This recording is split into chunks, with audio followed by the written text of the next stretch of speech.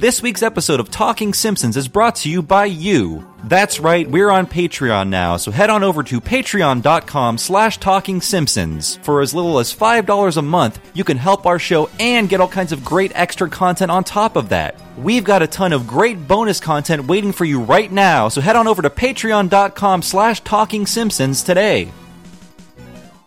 I heartily endorse this event or product.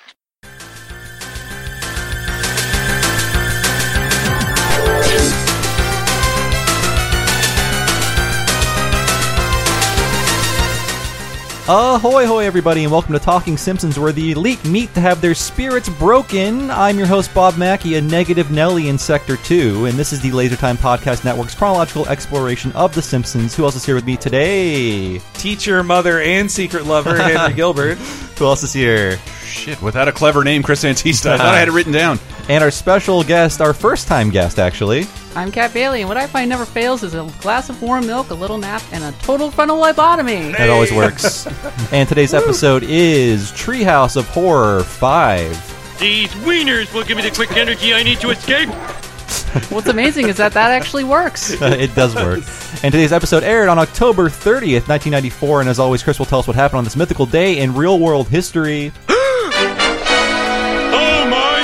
Oh, boys and ghouls, the country mourns M. Bison and Gomez Adams for the passing of actor Raul Julia, dead at 54 following a stroke. The country's top album is a soundtrack to a movie no one can see. Murder Was the Case, starring Snoop Dogg, and a little film called Pulp Fiction quietly rolls out to select theaters. I would say Raul Julia's greatest role is Fingal and Overdrawn at the Memory Bank. My nuts. Yes, exactly. I did it first, Henry. Raul Julia, you went too soon. I'm sorry. He looks so bad. He looks so ill in the Street Fighter movie. It's really sad. If you've had the pleasure of seeing him in 3 other films and you watch the Street Fighter movie, he looks sick. He looks tired. That was a gift to his kids, though, on his way out. Well, and to the bank account he'd leave behind to his family. And like that, the Polygon a few years ago had a very good oral history of the making of the Street Fighter movie, and they talk about how he was a total professional despite being obviously very sick. Very, very sick. 54, dude. Like, I'm almost there. And since that we almost got a Treehouse of Horror during Halloween. Yeah. But since Halloween's coming up, someone had reminded me of it. Dude, Addams Family, both those movies fucking rock. They are great family Halloween viewing. Yeah. And they're on Netflix now. Perfect casting, like Christina Ricci as Wednesday is one of the greatest ever, but he is the perfect Gomez, like as is Angelica Houston as Morgana. He has I think he's a great follow-up from John Astin. Like, they both have the same kind of eccentric flair to them. And I only gush over him now. If he was still alive, I think we would treat him like a Christopher Walken. He would have been a guest voice on The Simpsons. He would have been a badass SNL host. He'd be in commercials. He'd be loved ironically and sincerely by the entire world. You are so right. He would have been embraced by the comedy world, and he would have gotten to have that Christopher Walken or James Woods type of like, time to bask in this appreciation. I'm a super intense, well-trained actor, but I can use this really well for comedy. And he's not the only one who was kind of conned by his kids into participating in a really bad movie based on a nerdy property, because this happened with Harry Potter, Bob Hoskins. Dumbledore, and Bob Hoskins as well. That's so it's a tradition. Yeah. Actually, Kat is our new guest, and this is a normally phallocentric show, so why did we let a woman on Talking Simpsons? Please tell us, Kat, like, how do you know us all? Well, Bob, I used to work with you. That's right, until I quit for a worse job. Until you left. And of course, Henry and I we run in similar circles, I'd say. Yeah. Yep. And then we were formerly married. just to get some little... I want some good stuff on the wiki. And you have your own podcast, too. I do have my own podcast. I have 2 podcasts now. So oh my she's God. qualified, folks. Don't worry. Oh, no, and Kat was on an episode of Laser Time where we talked about the Star Wars Expanded Universe. That you knew so much about the novels and the story so of much the fun. Old official story of Star Wars. It was really fun to talk about that one last time. Yes, exactly. Before Disney makes it illegal. Well, and what's your Simpsons history? Like, how long have you been a fan? Question. What was your first episode? Like, when did you stop watching too? Yes, yeah. Oh man. Okay, so unlike all of you, I did not watch The Simpsons when I was little because I was a good little girl. I did not watch The Simpsons, that was kind of like, oh, I don't know, like Simpsons, that's kind of edgy and out there. My parents were like, oh no, Kat, you shouldn't be watching The Simpsons. Oh no, They're directly connected to mischief in every way. Exactly. So I did should not be playing marbles. It'll be a disaster. But I was aware of The Simpsons, because how could you not be aware of The Simpsons in the early 90s, right? And I watched Fox, and I saw the promos, for different episodes. I clearly remember the promo for Cape Fear, for example, like appearing on advertisements. Yeah. Also, Whacking Day, I remember the ads for that. But I would say I started watching The Simpsons really avidly, say around 1999. And the first episode I probably ever watched was the one where Homer goes to New York. Oh my God, that's season 9 premiere episode. That's a good one. Yes. Well, I've heard people use that as a checkout point for The Simpsons as well, but now it's a modern classic. Well, because everybody, so this would have been like 97, I think, and all the kids at school were talking about it, of course, and also South Park. But I watched that episode so that I could talk with the kids, at lunch, and then from that point, infiltrate them, human children. And everybody was kind of like, oh, I don't know, it wasn't a very good episode. But from that point on, I started watching The Simpsons on Fox 29 because it was on every day at 5 and 5:30. Oh, you lucky dog! You had 2 airings. I never had. And it was on loop, right? So just turn it on at 5, go through that, watch News Radio right afterwards, Seinfeld right after that. It was so great, and I saw so much classic Simpsons, and I came to love it. I didn't know this. So you started in 97. Most people that aren't me would say the show wasn't worth watching for much longer after that. When did you stop watching? I stopped watching when Maude died because. Oh wow! So you weren't even on the new episode train for that long, like maybe 3 years. Okay, I mean that's a good play. I mean that's a very bad episode. We'll get to it, but there were better episodes after that. But I understand that as a checking out point for a lot of people. Yeah, I was in college. I didn't really have easy access to TV, and that episode just really rubbed me the wrong way because the way they treated Maude just wasn't cool in my mind. So I was like, I don't know. And it had taken a noticeable dip from the good episodes. I could always tell when they started to hit the later episodes because the tonality changed, everything about it changed. The writing became a lot stiffer. It wasn't as funny. So yeah, though now there have been more episodes since Maude's death than there were episodes before Maude's death. Yep. That's how many there have been at this point. To go back to the time frame of this, I remember this week because a Far Side Halloween special aired the same week. Oh, you're right. It's great. And I remembered it because I taped it on our Simpsons tape. So it was one of the only times ever on the Gilbert family VHS of The Simpsons that a non-Simpsons thing was on there. But it snuck in on that hallowed tape? It did. Well, it's infuriating. We loved Far Side. We loved it too. Family. But I didn't even know that it was a cartoon. It was one special. This is that was it. Upcoming laser time about this because for some reason after our theme park thing we were looking at Universal's ultra sad cartoon Lagoon. Hagar the Horrible, Blondie the Phantom. Who can forget? Everybody. Nobody knows who any of these characters are. But in the 80s, I guess after it was like, okay, it's been 20 years. Charlie Brown Christmas is a staple. Every single comic strip got a shot. Hagar got a shot, For Better For Worse got a shot, and Farside, but they'd aired once, never released on video, and never saw them again. And if you saw that and you have that, part of it is on YouTube, part of it isn't. I've never seen the Farside cartoon. God damn it! I had read that they aired it. It got more popular and had a better airing in Europe than it did in America, and that Gary Larson, Farside, maybe it was in just a weird space of the jokes in Farside are too dark to be on Nickelodeon, but also too smart to be an animated sitcom. So now it could easily be on Adult Swim. He was 20 years too late. Yeah. It's super weird to imagine it in motion because it's always one frame and one hilarious frame, but maybe it does not lend itself well to an animated thing. It animated one of my all-time favorite Farside gags, which is it's two buzzards over the corpse of a cowboy, and one has the cowboy hat on, howdy, howdy, howdy. Howdy. My favorite one is a caveman with a tool belt looking in a hole and saying, "Ooh, this not be cheap." That's my favorite Farside. I miss Gary Larson. He's never came back. He's more public than Watterson. Bill Watterson, but he's still. He kind of stopped. I knew he drew some kids' books or something. And nobody could do the one-panel comic ever again after that, because there was a one-panel comic after he left, and it was terrible. I'd hated say it. His departure spawned 6 Farside ripoff. The parking lot is full, and there's 9 with a bunch of weird names like that, but they were never as good as the Farside. Yes. So this episode, this is about The Simpsons, by the way. A Treehouse of Horror episode! Yes, and I think this is the last disclaimer from Marge. Am I wrong? I think it's the last one. And with new animation too. I think previously they would reuse Marge's animation, but the last Marge disclaimer. Oh My. It seems the show is so scary that Congress won't even let us show it. Instead, they've suggested the 1947 classic Glenn Ford movie, 200 Miles to Oregon.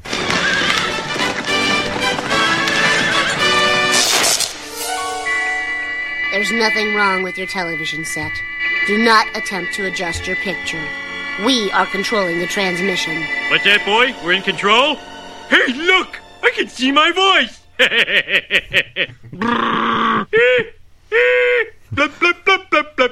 This is my voice on TV. Dad, you're ruining the mood. Sorry. Yes, so 200 Miles to Oregon is not a real movie. I think they just decided to make a parody of 3:10 to Yuma that sounded as boring as possible. Yeah. And the reason Marge is saying all this is because in the Itchy and Scratchy Land episode, we learned that David Merkin was mad the network was trying to curb violence on The Simpsons, and he was like, I'm not only going to make an Itchy and Scratchy cartoon, it's going to be the worst one you've ever seen, and I'm going to make the most violent Halloween special you've ever seen in your life. And that is evident by the last thing that happens in the show. This is very most, violent. Yeah. This is the most violent to this point, but Dave Merkin, I believe, is also the guy who wrote in a couple years from now, Treehouse opening of the rating stabbing the censor to death. That's so great. That's so great. So him specifically calling out Congress too is because he was just feeling like Congress was getting very up in arms about violence on television too. I know Matt Groening, he doesn't want them to be too violent either.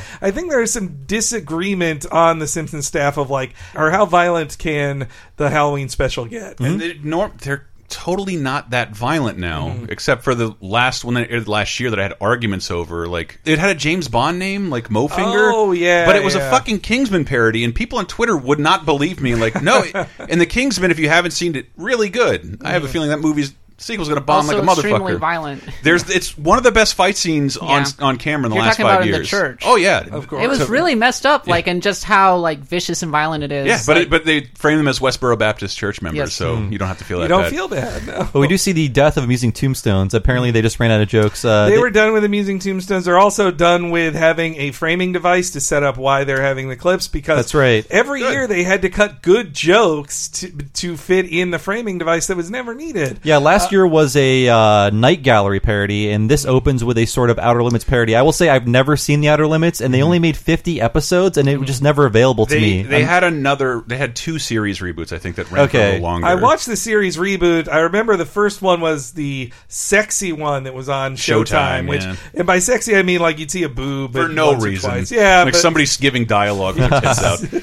I also watched the reboot, and the one that I saw was Rumpelstiltskin in the 90s. Dude, was he rapping? the only one I watched was because it's of connection to Star Trek, which was the Nimoy episode. The only episode of Outer Limits most people remember is the humanity of a robot, and this robot's on trial. Is he a man? Oh, okay. And Leonard Nimoy is his lawyer in that movie or in that episode. Then when they did the reboot episode of it in the 90s, his son directed it, and he plays a different character in it. Was there an Outer Limits movie, like there was a Twilight Zone movie? I recall that. Might be. I just remember the shows. But here's the original opening of The Outer Limits. There is nothing wrong with your television set. Do not attempt to adjust the picture. We are controlling transmission. So cool. And I have to point out that it's another last, and this sucks, it's kind of the last time they have a anthology horror show to parody. Yeah. Because they did, I guess Tales from the Crypt wasn't on the table, and there's no more to do. Yeah, there's nothing else to parody. You're right. They did Alfred Hitchcock Presents, which is mystery and thriller, Twilight not exactly Zone, horror. And even fucking Night Gallery. And we're out. I don't know why we don't make horror anthology shows. They hold up really well. Well, actually, the Nightmare Cafeteria is named after a failed horror anthology from the early 90s, Wes Craven's Nightmare Cafe. 6 episodes. 6 episodes. But so there were, in the early 90s, there were attempts of Freddy Krueger hosted one. The Friday the 13th series, no Jason. Which were all just a lie. They're just no, these are a new way to package anthology shows. Does American Horror Story not count? I mean, it's kind of an I anthology. think it can't. It's the most modern day equivalent we have, outside of the potential Tales from the Crypt reboot coming up. What about Black Mirror? Oh, Black Mirror, sorry. Black Mirror is exactly that. That's true, but doesn't have an opening you can parody. You pointed out Tales from the Crypt, Chris, and I think that they would have parodied it, but it would have been too expensive because the first person shot going through a mansion, replicating that in animation would be too hard to do. And So I feel like that's why they happy didn't to do inform you that there's an official Tales from the Crypt YouTube account that uploaded all the episodes uncut Wow, I didn't know on that. YouTube. Preserved forever in standard definition. Awesome. Finally, I can see naked people on YouTube. It's really good.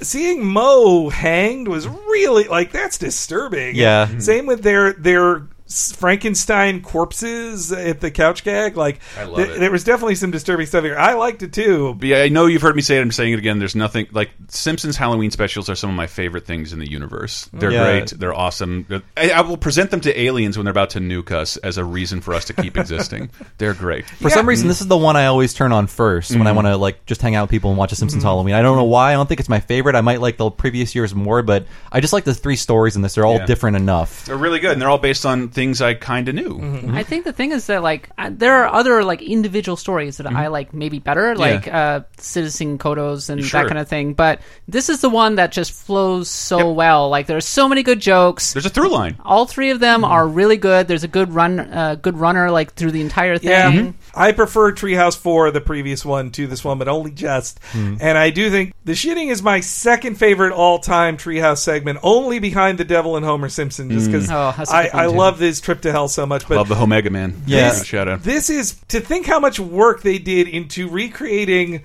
in 7 minutes the film Stanley Kubrick's The Shining is amazing. They hit all the most iconic things, and I want to ask everybody in this room: did you see The Shinning before The Shining? I know I did, and it tainted The Shining for me. I don't think I did, but I would have been old enough to get The Shining. Yeah. And I actually think The Shining has more in common with the book because the book is all about alcoholism. Yes, and this has a lot more to do with alcoholism than the movie does. Yeah, but it's still all the scenes from the movie are in there. Yeah. I still, for some reason, same. I've read the book, seen the Kubrick movie a billion times, and the awful Stephen King adaptation TV Steven movie Weber? once. It's terrible. Old Wingsy himself. It's terrible. Well, Stephen King said he was finally going to do it right. I'm going to do it right. Well, because Kubrick made a Stanley Kubrick movie, not a Stephen King movie, and I didn't see it until... No, let's be fair. King had legitimate grievances with the way Kubrick approached it, especially with the main female character and how he terrorized her and then turned her into just a total wimp. She is the total heroine of the book, a much stronger character in the book. He still also wrote a book where you can do anything and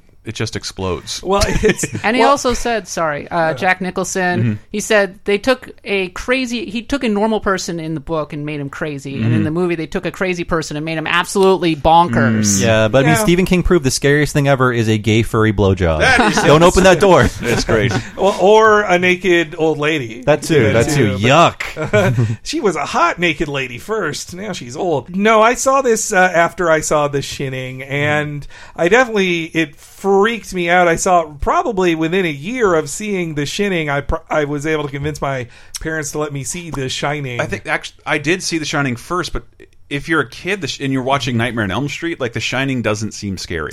It freaked. There's no monster. Made me uncomfortable. Yeah, it's this is long, and I don't really understand what's going on. And are the little girls the killers? No. Only 2 mildly violent things happen. It's not gory or anything like that. Though now as an adult, when I just rewatched some scenes for prep for the show, I was like, oh, this is disturbing to me now. It's real disturbing, and yes, there's some violence and a couple N-bombs in there. Well, I feel so bad. It's an amazing performance, but to know how much Stanley Kubrick, tortured. Yeah, if you haven't seen that footage, it's him torturing Shelley Duvall to tears. It's insane. I love how Jack Nicholson. He's 20 years ago, still really cool. Stanley and I got along great. He didn't do that with Shelley. Yeah, she didn't get that. Yeah, it was the performance he wanted, but it was fucked up. But obsessing over The Shining is one of the greatest documentaries I've ever seen. Room 237. I saw that. Yeah, it's a bunch of crackpots arguing with other crackpots. It's insane. It's your crackpot theory sucks. My crackpot theory is better. This is about the displacement of the American Indians. Bullshit. The rocket ship on Danny Torrance's shirt is a reference to faking the moon landing, which Stanley Kubrick did. No, when he reversed all the oatmeal cans, it actually is this message. Yes, one can of baking powder is the clue to all of this. Well, this is what I'm going to say. Yes. I think that Kubrick is just crazy enough and just meticulous enough with his filmmaking that I could actually believe that he is trying to send some kind of message. I don't think he is, but I could believe. I don't think he is, but his reputation makes all of this all those things plausible. Yeah, I think they find him more as like this infallible god of film. It's like, no, he's just a very good filmmaker who was meticulous, but he is human. And sometimes if the direction of the pattern of the carpet changed, it's because he moved shots and somebody messed up continuity. Like, it's not because they've inverted their expectations. Or the craziest one in the movie to me was the person who said, so we did a screening where we had this film going forward and then the film going backward and layered it on top of each other and saw how the scenes mirrored each other in the moment. I was like, I think watch a new movie. Exactly. But Jim Reardon, the director, did a fantastic job. Oh, yeah. Him and his animation team did. He did a great job on this episode. And we don't know how far away the Mr. Burns hotel is from the Simpsons house, but they have to go back at least 3 times for various reasons, but not for Grandpa. It's a great detail that Grandpa is in the background of the shot the first 2 times, and then when there's no Grandpa, you don't notice Grandpa when he's not talking, but so when you rewatch it, you're like, oh, there is Grandpa, and now Grandpa's gone. Just from the beginning, that overhead shot, the exact overhead shot of the arrival. I mean, Grandpa eventually makes it there. We don't know how. Yeah, how did he get there? Then we get Burns, and he's pretty stupid for Burns in this episode. Oh, goody, the sea monkeys I ordered have arrived.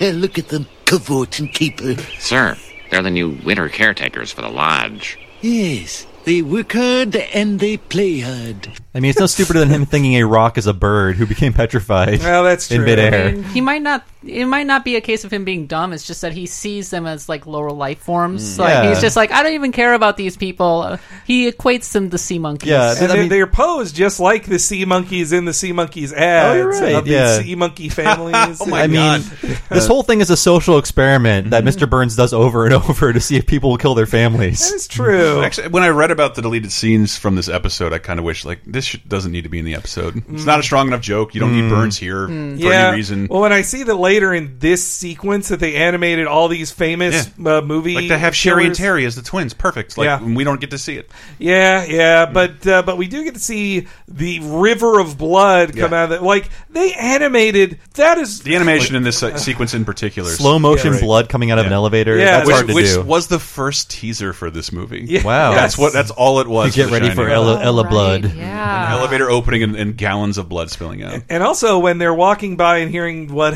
the horrors that happened at the mansion before, they do walk by the axe collection that Homer will check out later and use. Several John Denver Christmas specials were filmed there. I've never seen one. Maybe I at least saw the one with the Muppets. I've seen the Muppets one. I can't say the others are horrifying, but is the it Muppets. The Overlook Hotel? Is that just the name of the story? Or the Overlook Hotel. The Overlook Hotel. Yeah, though it is a real. They like, filmed in a real life hotel too. Yeah. I believe Matt Groening talks about that his father had worked at it as a caretaker. His father actually did it. His father was a filmmaker when he was alive. Oh, okay. And he filmed a promotional film about the hotel in the 50s. No wow, Homer Groening did all that, man. And yes, animating a torrent of blood. And they don't have the hedge maze in it other than this, but the use of it is so great of Bart just destroying the hedge maze to cut his way through it.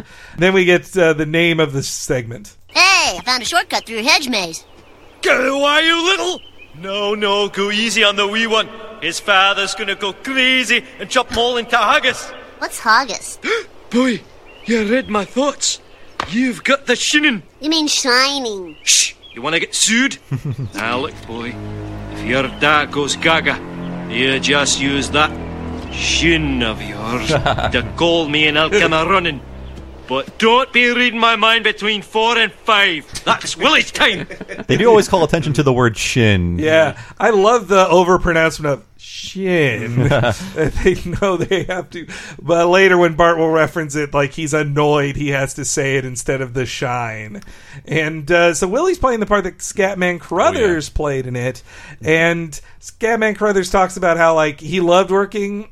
he loved being in a Stanley Kubrick film, and that Stanley Kubrick tortured him with having to do line after line after line after line. His scenes are outdoors in the snow. Yes. Yeah. And I've heard him tell the story of like he worked on this movie, then he worked on a Clint Eastwood movie, and Clint Eastwood is Mr. One Take, and he said that he started crying after like Clint's like, all right, that's done, one take, on next shot, and Scatman was like, We should point out that Scatman Crothers' character was also leaving the hotel to go back to where he lives. In this version of it, Willie is still working on the estate while the Simpsons family is there. It's true, but he lives in his own shack. Yeah, he lives in the area. Yeah, and then cutting off... Don't forget the Snowcat. It's one of the most important characters. Just Oh, like yeah. driving a car. Then Burns cuts off the beer and TV just as he would to get back Bobo. So it's You're right. It's his go-to strategy. He doesn't have those big levers like in that deleted scene. Yes. Well, with one house, it's much easier. Yeah, to and that wasn't a lot of beer. It was like 2 24-packs of beer. I'm like, that's enough beer for a weekend for Homer. Sorry. Yeah, it wouldn't have lasted him through winter. But also, I wonder, too, if Burns saying that he'll owe Smithers a Coke is a reference to a previous Treehouse, because when he puts the brain back in Homer, he's like, all right. I owe you a Coke. Mm-hmm. And forgot about that. And that's when Homer discovers there's no TV and no beer. Cable's out. Think I'll have a beer. Not a drop in the house. What do you know? Homer, I'm impressed. You're taking this quite well. I'll kill you. I'll kill all of you. Homer! Sorry. Don't worry. There's nothing I can do to keep myself occupied. Maybe I'll check out that axe collection. See you later. Mom, is Dad gonna kill us? We're just gonna have to wait and see. I like Marge's practical optimism. It's like, well, we don't know that yet. But this Homer's like, sorry. And he instantly turns into Jack Nicholson. He does. See you later, Marge. He becomes him. He is drawn with the same half-lidded eyes. His hair, his balding hair is going over his head. It's perfect. Dan's acting is great there. Through all the craziness, Dan's acting is great. But also, like, Jim Reardon and his team, and I'm certain David Silverman drew a lot of this. He did the freak out scene. Yes, yeah. So Homer goes crazy so perfectly, and when Homer goes to the bar that Moe's ghost is in, there must be no alcohol in there. Like, otherwise, Homer doesn't just drink beer. He'd ask if whiskey counts as beer. Like, he would drink spirits, definitely. But apparently his family would be much happier as ghosts. Do we see him drink spirits? No, he doesn't. Well, Moe promises him a drink. No, I mean, like, just in the show. Like, I've never seen him drink anything but beer. Well, he did say, does whiskey count as beer? But he didn't drink it in that and shot. He threw a whiskey bottle at a referee, so we have to assume he drank the whiskey. Yeah, I'm trying to remember other times. I definitely remember Marge drinking a Long Island iced tea. He enjoys a snifter report at Christmas. Homer is definitely a beer man. Yeah. I've seen her drink blood in last year's Christmas special. That's true. That too. Free blood. Correction. And Moe being the bartender is perfect. That's a perfect fit up for that character of Grady. And the shot's the same too. It's the same shot of the bar, the perfect shot of the bar. I just want to observe that this scene has also been parodied in Rocko's Modern Life, in the episode that Heifer is the security guard. I love that episode. Man. I guess I didn't realize at the time it was a Shining parody. Episode. It's totally a Shining the parody. Dead twins are there, like and he at the end of it he runs out naked and he just tears off his security guard uniform. And I remember that one now. Thank you for reminding me. Anybody else see Passengers? It's pointless to mention. Never. No. It's just that it has like but it basically is a Shining because it has a small cast and a bartender who's not a ghost but a robot who tells him everything he wants to hear because that's his job. Okay. Kind of makes him go even a little more nuts. Well, speaking of going crazy, the movie's terrible, by the way. Marge comes across a typewriter, which has no reason to be there because Homer is not a writer, unlike Jack in the movie or book. But he was there to finish his novel. Yes, yeah. Well, as always, Stephen King knows the most approachable character in a film is a writer who does drugs and drinks. And lives in Maine. And was an elementary teacher. Yep, yeah.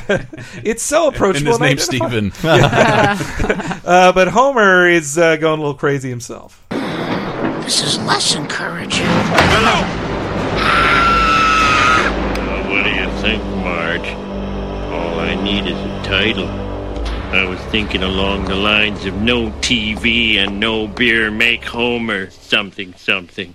Go crazy? Don't mind if I do!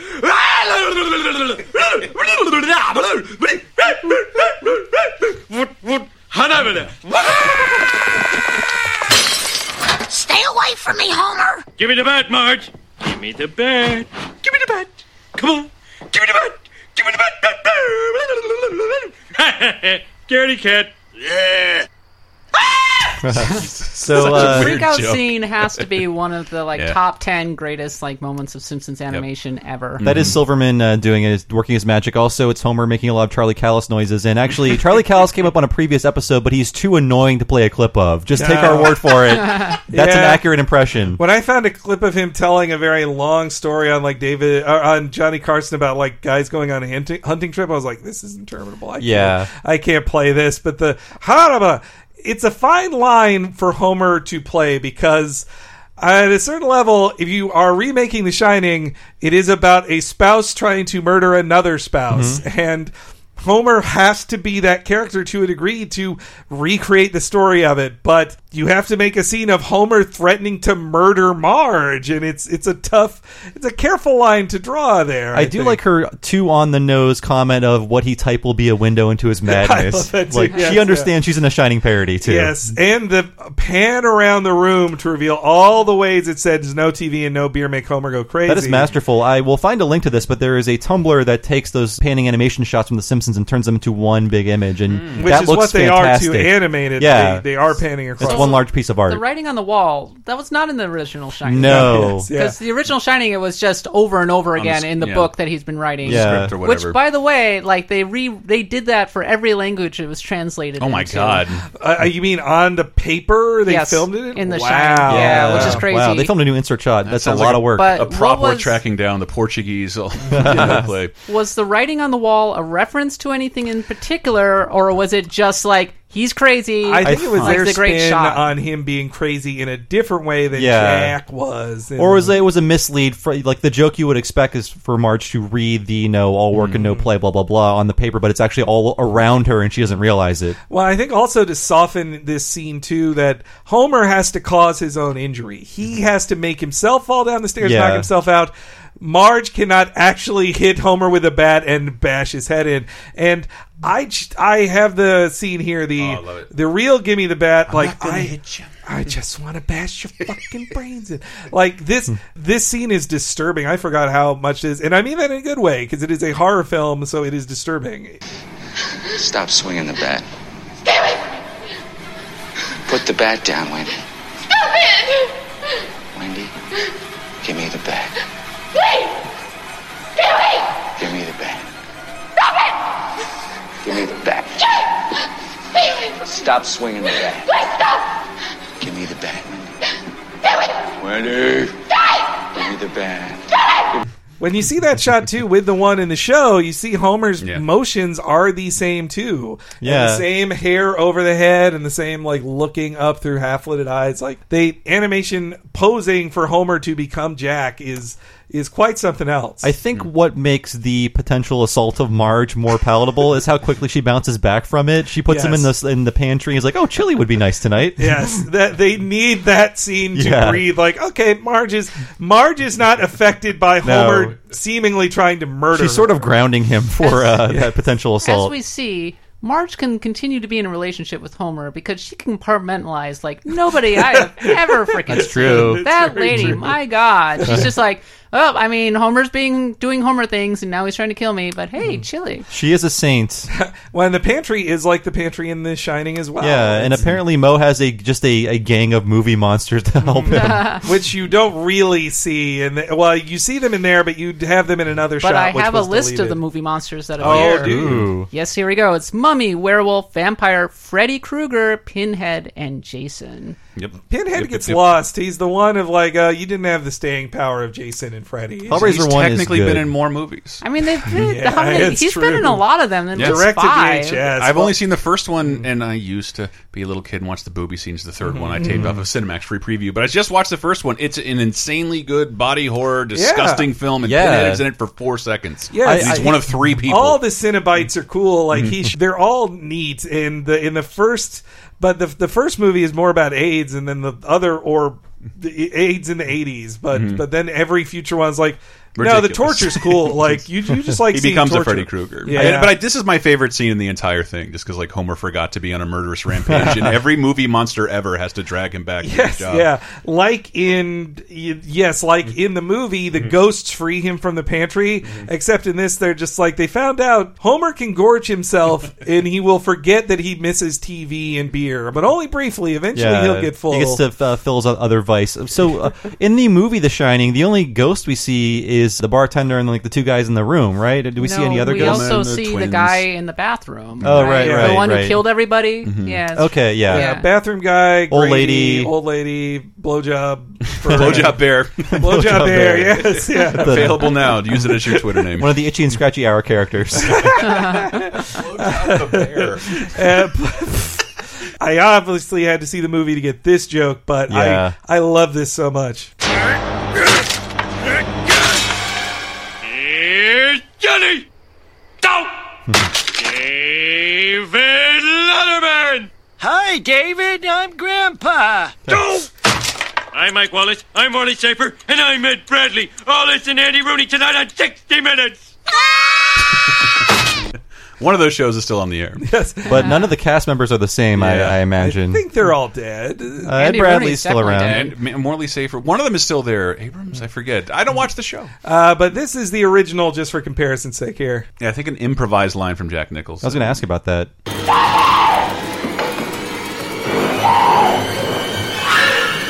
Here's Johnny. It's crazy. It's such an iconic scene that it became the cover of the DVD. Yeah. I mean, just the scene of her hunkered in the bathroom while the axe is going through the... I mean, I've had nightmares about that, being trapped in a room while someone's outside trying to break through. I mean, that's terrifying. We didn't play the first part of that scene because it's not good for audio, but I just love how the camera tracks with the axe. So the camera just follows the axe as it hits the door over and over again. It's so great. So much and you like see it velocity. coming through the door. Yeah. And you're like, you feel the claustrophobia right there. Yeah, and well, then also then when she cuts his hand when he reaches in, he's almost like, hey, what the fuck? You cut my hand. Like, he doesn't get why she would do that. And Don't you like my pop culture reference, honey? But Homer's like downturned head looking through the walls like, whoa, that's scary. When he says 60 minutes, it's a really menacing look on his face. 60 minutes. On the subject of that scene, by the way, there's a good sight gag. Maggie spells red rum with her blocks. Yeah, That's right. Yeah, Yep. I missed that. That's the closest to the... Bart has the shinning, but he does not have a fellow traveler in his brain. I think that kid's imaginary friend was named Tony or something. Yeah. That's right. And is so ridiculous in the TV movie version. A floating child just standing in front of the kid the whole time. Man, that kid was weird looking in that TV but movie. you never see... They wisely did not have him like actually seeing the kid. He just talks about it in the Kubrick version. Yeah. And you think, man, that kid's a little off, but... Yeah. And instead, he has magic. And Abe found his way back from the gas station, so that was nice. And he's not even mad at Homer. Actually, he doesn't even recognize his son. He thinks he's David Letterman. He's changed that much. So in the movie, the Bearcat scanner is cut by Jack, and in this, there's just a bad police officer on the other end of it who's just like, oh, I'm glad that's over. They don't even have that at the Bearcat scanner. And also, when he sends the shin to Willie, Willie in bed, he has a Scottish lass above him in a photograph. In the film, in Scatman Crothers, when he's in bed, it is a painting of like a nude woman above his like bed. a black velvet painting. Yeah, it's like a Black Power, the huge afro, naked woman. And they even did that. Like they didn't. No one would notice if they didn't draw that painting above Willie. And again, to point out, I think those little touches. Being slaves to detail is something even the modern Treehouse of Horror episodes lack. Yeah, I feel like they're more like, hey, we got Daniel Radcliffe. That was the work. We got him. We drew them as Adventure Time characters. In some of these scenes, there's also some Kent Brockman jokes in the background that aren't really jokes. It's like, and that was the first time she's ever flown a plane. It's just like, well, I don't know what that means or what the context is, but okay. Well, and so this is the arrival of Willie, and I'm sure he's going to save the family. Don't worry, Mom. I can use my shinning to call Willie. And that was the first time she'd ever flown a plane. Uh-oh! The little fat boy and his family are in trouble. I'm coming to rescue the lot of you. All right, Looney. Show me what you got. Is that the best you can do? Oh, my. I hope found that rug was Scotch Garden. I find that runner just hilarious. Yeah. It's great. That joke is the perfect commentary on what happens to Scatman Crothers in the movie, because when I watched the movie, I was astounded that we follow this character in his journey for like 20 minutes as he tries to make it to the hotel. The second he walks in, he's murdered. Yep. So all of that time we watched of him trying to get there is just wasted. I still love the movie, but it's just like, man, what a bummer. I guess Why did he be the one to have it's to be the one to dark. die? Yeah. I mean, guess it's to extinguish hope. You've had all this hope the entire time, and now it's gone. I get, Yeah. They're just like Chekhov's gun, and you're expecting him to save the family, and he's just Worth brutally noting, taken he out does immediately. not die in the book. it's true. Yeah. So that's something else too, though, that I've seen Scatman Crothers brought up many times is like the example of the black guy always dies in horror films. That only Just saw a screening of Monster Squad. He's the only person who dies Yeah? in the movie. Yeah. Man. The only black guy in the movie. And I can't say for certain he dies in Gremlins, but the guy who gets his arm ripped off, it's like the first violence done to a person in Gremlins is a black guy. Oh, he totally dies. Yeah. He's absolutely dead. I guess if your arm is ripped off in the middle of a school, you'll probably bleed to I death. mean, Yeah. in the book, Jack undoes himself because he's supposed to do something with the boiler every day or every week or whatever, but he's going crazy, so he doesn't remember.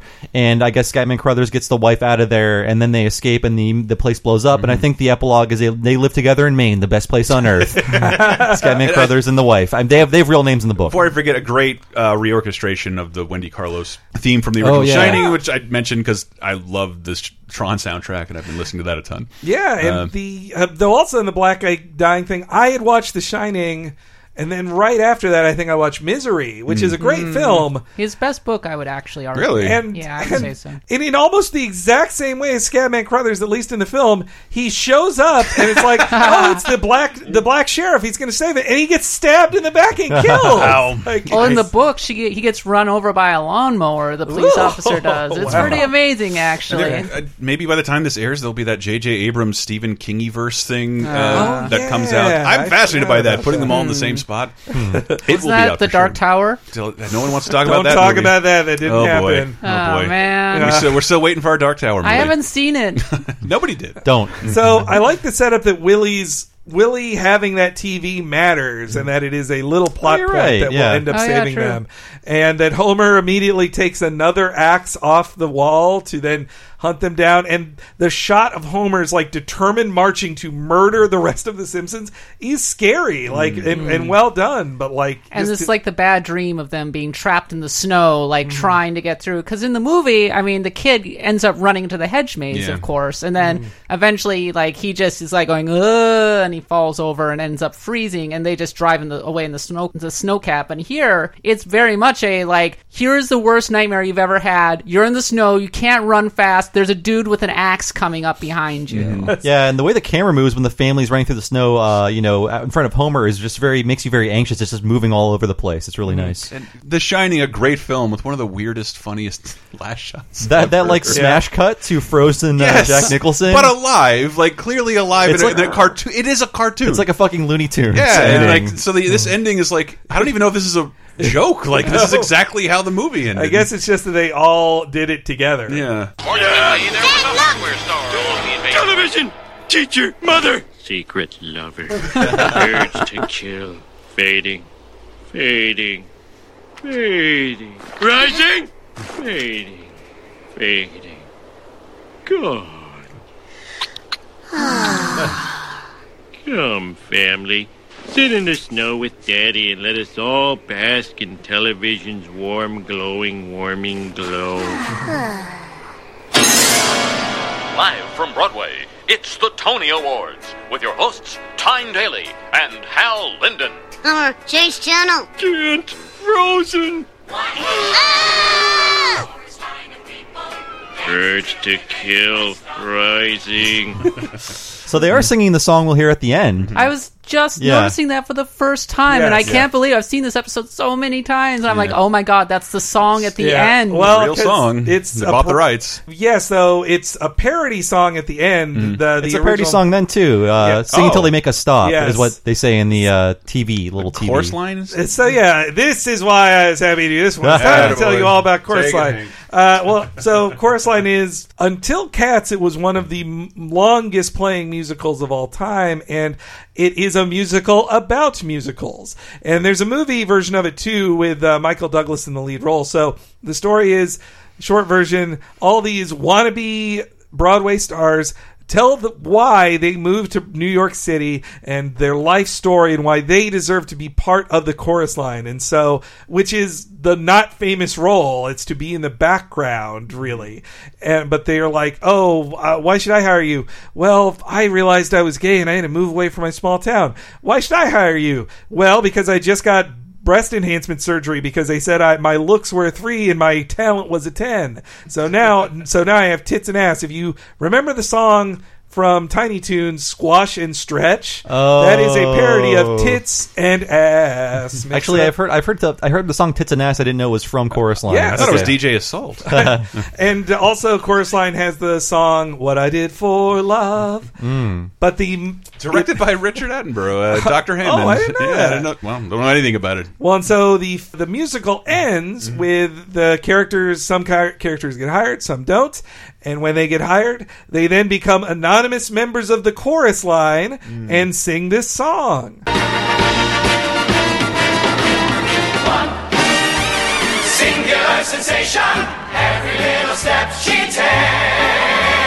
One thrilling combination, every move that she makes. It's astonishing what things people used to be entertained by. I love musicals. I will not apologize. That's just people barely dancing. Well, I will say that's supposed to be an opulent production because it is the closing number after a ton of very personal stories and a very stripped down presentation. That it's supposed to be over the top because that's how it ends. To be different from the rest of it. But so that's the original chorus line that I tried to find a clip from that was actually them performing that song at the Tony Awards, but there isn't one.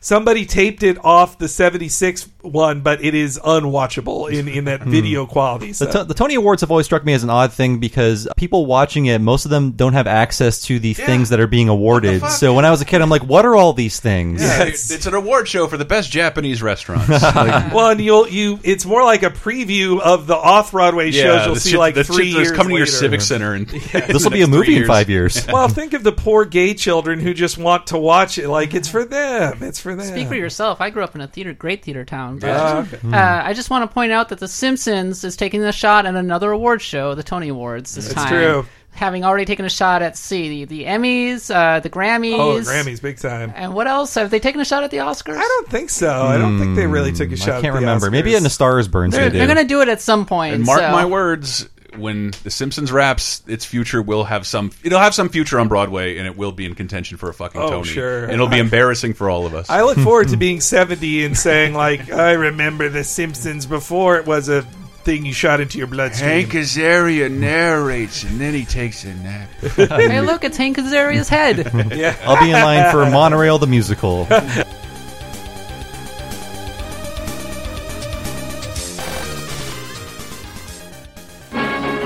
The Simpsons will be right back.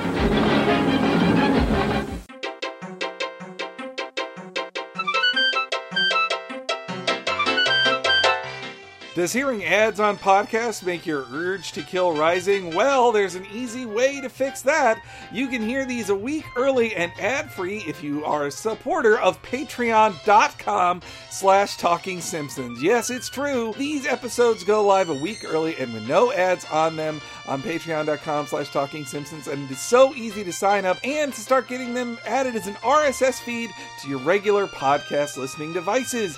I don't know why everyone doesn't do it, especially because it gives Bob and I the financial independence to do what we want to do, which is talk about The Simpsons all the time. But also, if you sign up at patreon.com/Talking Simpsons, you'll get a bunch of other scary extras, such as interviews with important people in the history of The Simpsons, including a brand new interview with Bill Oakley, an interview with Reed Harrison, the writer of the X-Files crossover episode of The Simpsons in Season 8, and an interview with Paul Provenzano, who, if you don't know, is one of the executive producers of classic Simpsons games from the 90s, including Bart vs. Space Mutants and Virtual Springfield. Not to mention, every episode of Talking Critic is on there as we go through every episode of The Critic, and the entire first season of Talking Simpsons is exclusively right there on patreon.com/Talking Simpsons, as as well as our exclusive season wrap-ups, and a bunch of cool videos like our walkthrough through all the deleted scenes from Season 5, and a ton of other really cool things that are coming. All of that is right at your fingertips if you sign up just $5 a month at patreon.com/Talking Simpsons.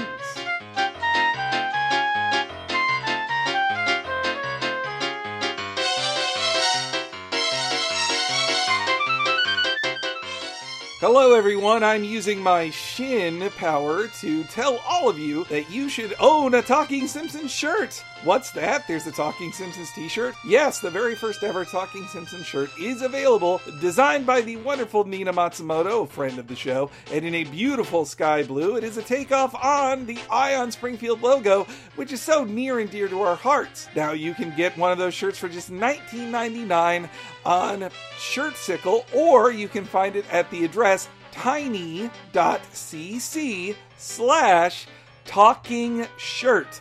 That's tiny.cc/talkingshirt, and you can find the t-shirt there. It comes in tons of different sizes, base price of $19.99 plus shipping and handling and tax and all that. And it also ships outside of the US. So if you're not in America, that doesn't mean you can't own this really cool shirt. I have it. It is not some made-to-order trash. It is made with the same quality that I expected from the same people who make ProWrestlingTees.com. So be sure to check that out and get yourself your own Talking Simpsons shirts, or there'll be a link to it on the post for this week's episode on LaserTimePodcast.com.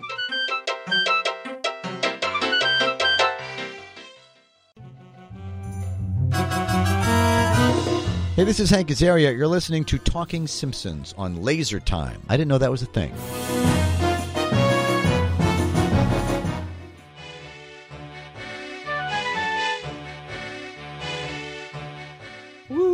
It's time for a scary note about audibletrial.com/Talking Simpsons. If you are a fan of podcasts, you're probably a fan of audiobooks, and there are some awesome audiobooks out there, such as, well, to fit with the theme of this week's episode, how about the unabridged reading of Stephen King's The Shining, narrated by one Campbell Scott. If our chat about the shinning in this made you want to rediscover the original novel, why not do it in audiobook form so you can, use your hands at the same time as listening to somebody else read it for you for 16 wonderful, scary hours. And you can get a free copy of that by signing up at audibletrial.com/Talking Simpsons as a way to support the show. That's audibletrial.com/Talking Simpsons.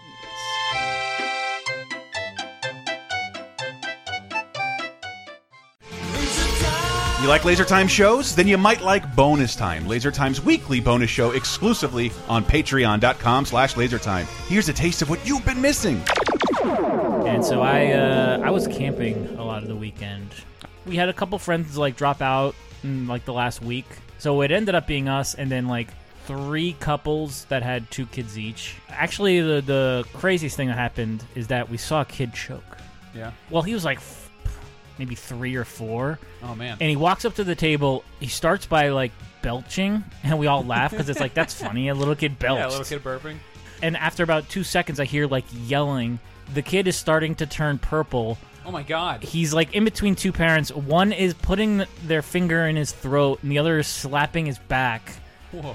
And is your brain oh my God, I don't want to be on this trip when yes, this would be very bad. A 4-year-old child dying. Right in front of you. In what was supposed to be a fun camping trip. It's a Rescue 911 episode. Your brain's immediately I'm going to have to talk about this on bonus time. No. He either swallowed it. I think he also, he might have thrown it up or whatever. Yeah. But so it was gone, and, so it's so weird how kids' brains function. He was hysterical crying for about 8 seconds. And then he's like, oh, my Peppa Pig toy. Puts it right back but then he's just oh, business as usual. Get Bonus Time, Laser Time's weekly, full-length, uncensored, and ad-free Patreon-exclusive podcast, as well as full-length movie commentaries, wrestling and cartoon video commentaries, the first season of Talking Simpson, and more at patreon.com/lasertime, starting at just $5. You'll help us live, and we'll do our best to help you never be bored again.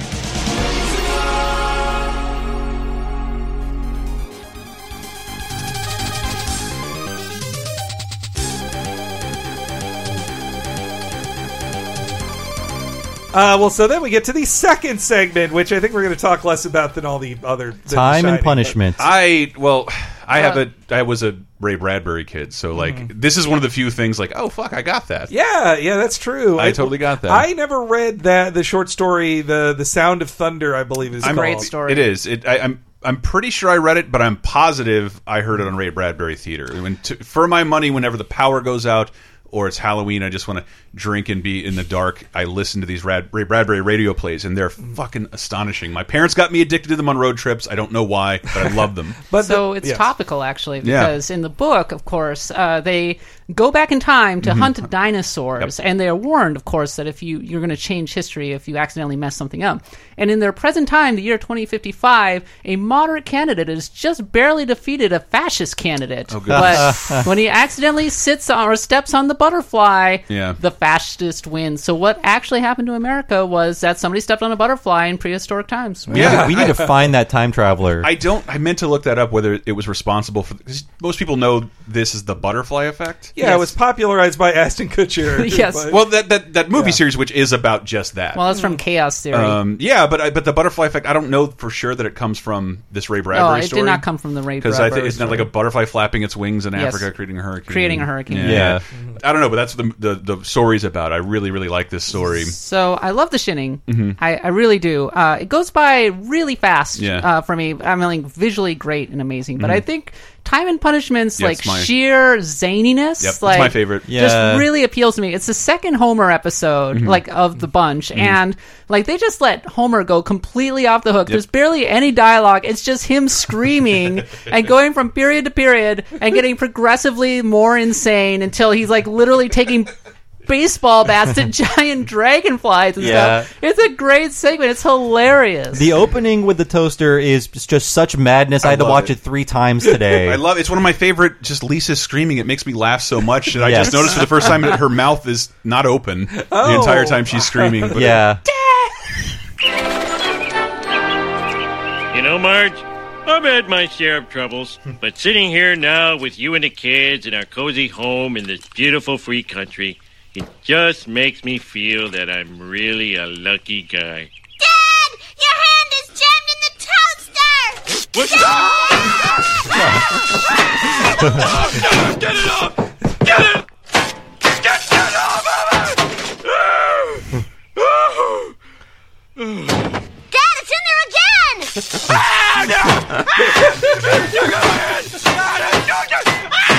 That's great. I also love the care in the animation when Homer first notices it.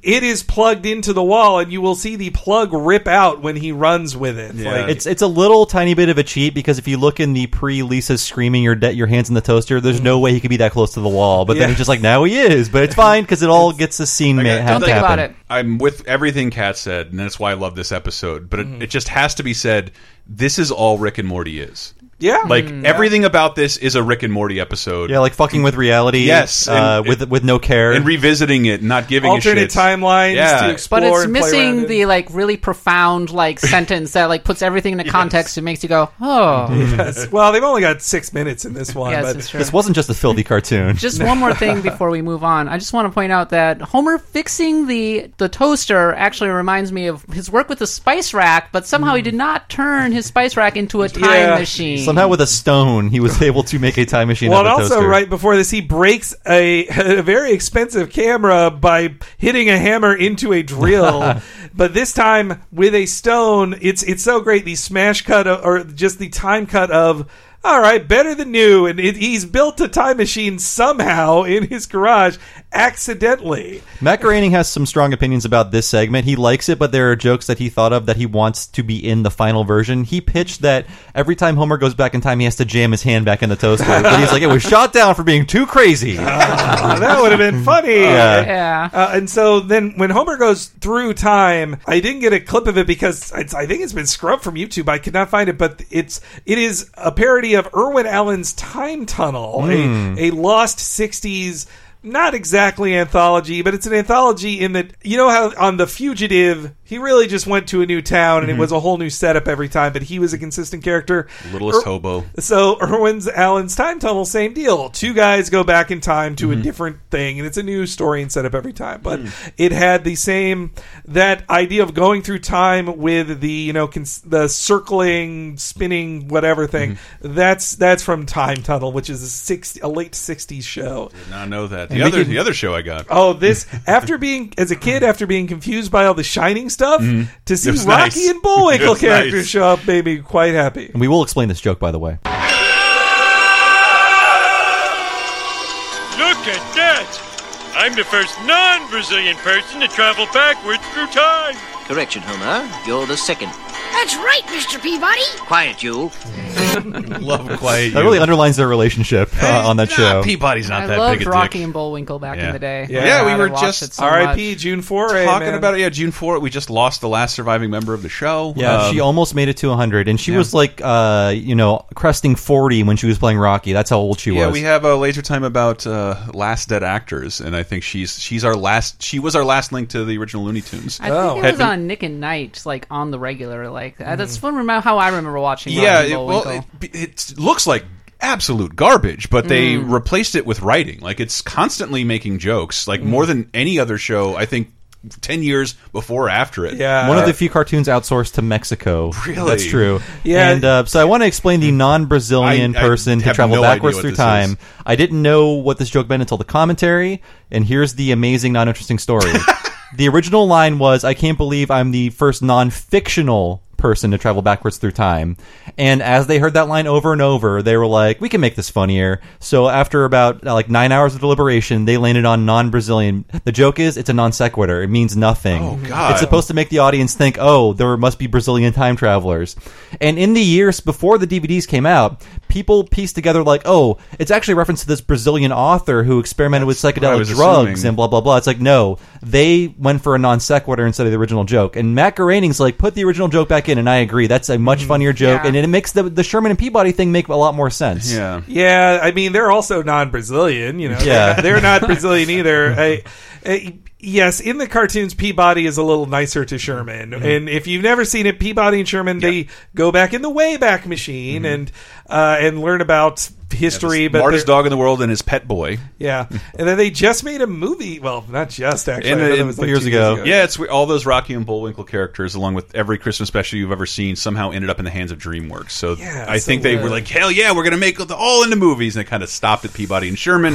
But it did get a new series to coincide with that. And I didn't watch the movie, but at least with that one in the new Smurfs movie, they at least decided, like, let's not give these cartoon characters creepy photorealistic eyes. Yeah. It's just like, that was a weird thing they kept doing over and over again. Just because you can do something doesn't mean you should do something, as Ian Malcolm would tell us. It was part of Rocky and Bullwinkle. It's weird. I don't know what happened to the rights. If you go to Netflix or Amazon, you can watch these, but you can't watch the Rocky and Bullwinkle things that bookended them. Yeah, it seems like technically different production companies own different things. They're just like, well, I own Dudley Do-Right, but that guy owns Fractured Fairy Tale. Who owns Super Chicken? Yeah, I think some moron has plans for Dudley Do-Right.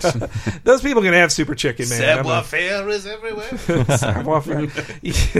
And so then we get, not too long after Itchy and Scratchy Land, we get a Jurassic Park reference of just the orchestral score overseeing all the dinosaurs, which, again, credit to the animators on this episode. First, they had to do a pitch-perfect Shining parody. Then they had to draw a bunch of dinosaurs acting naturally and alternate universes.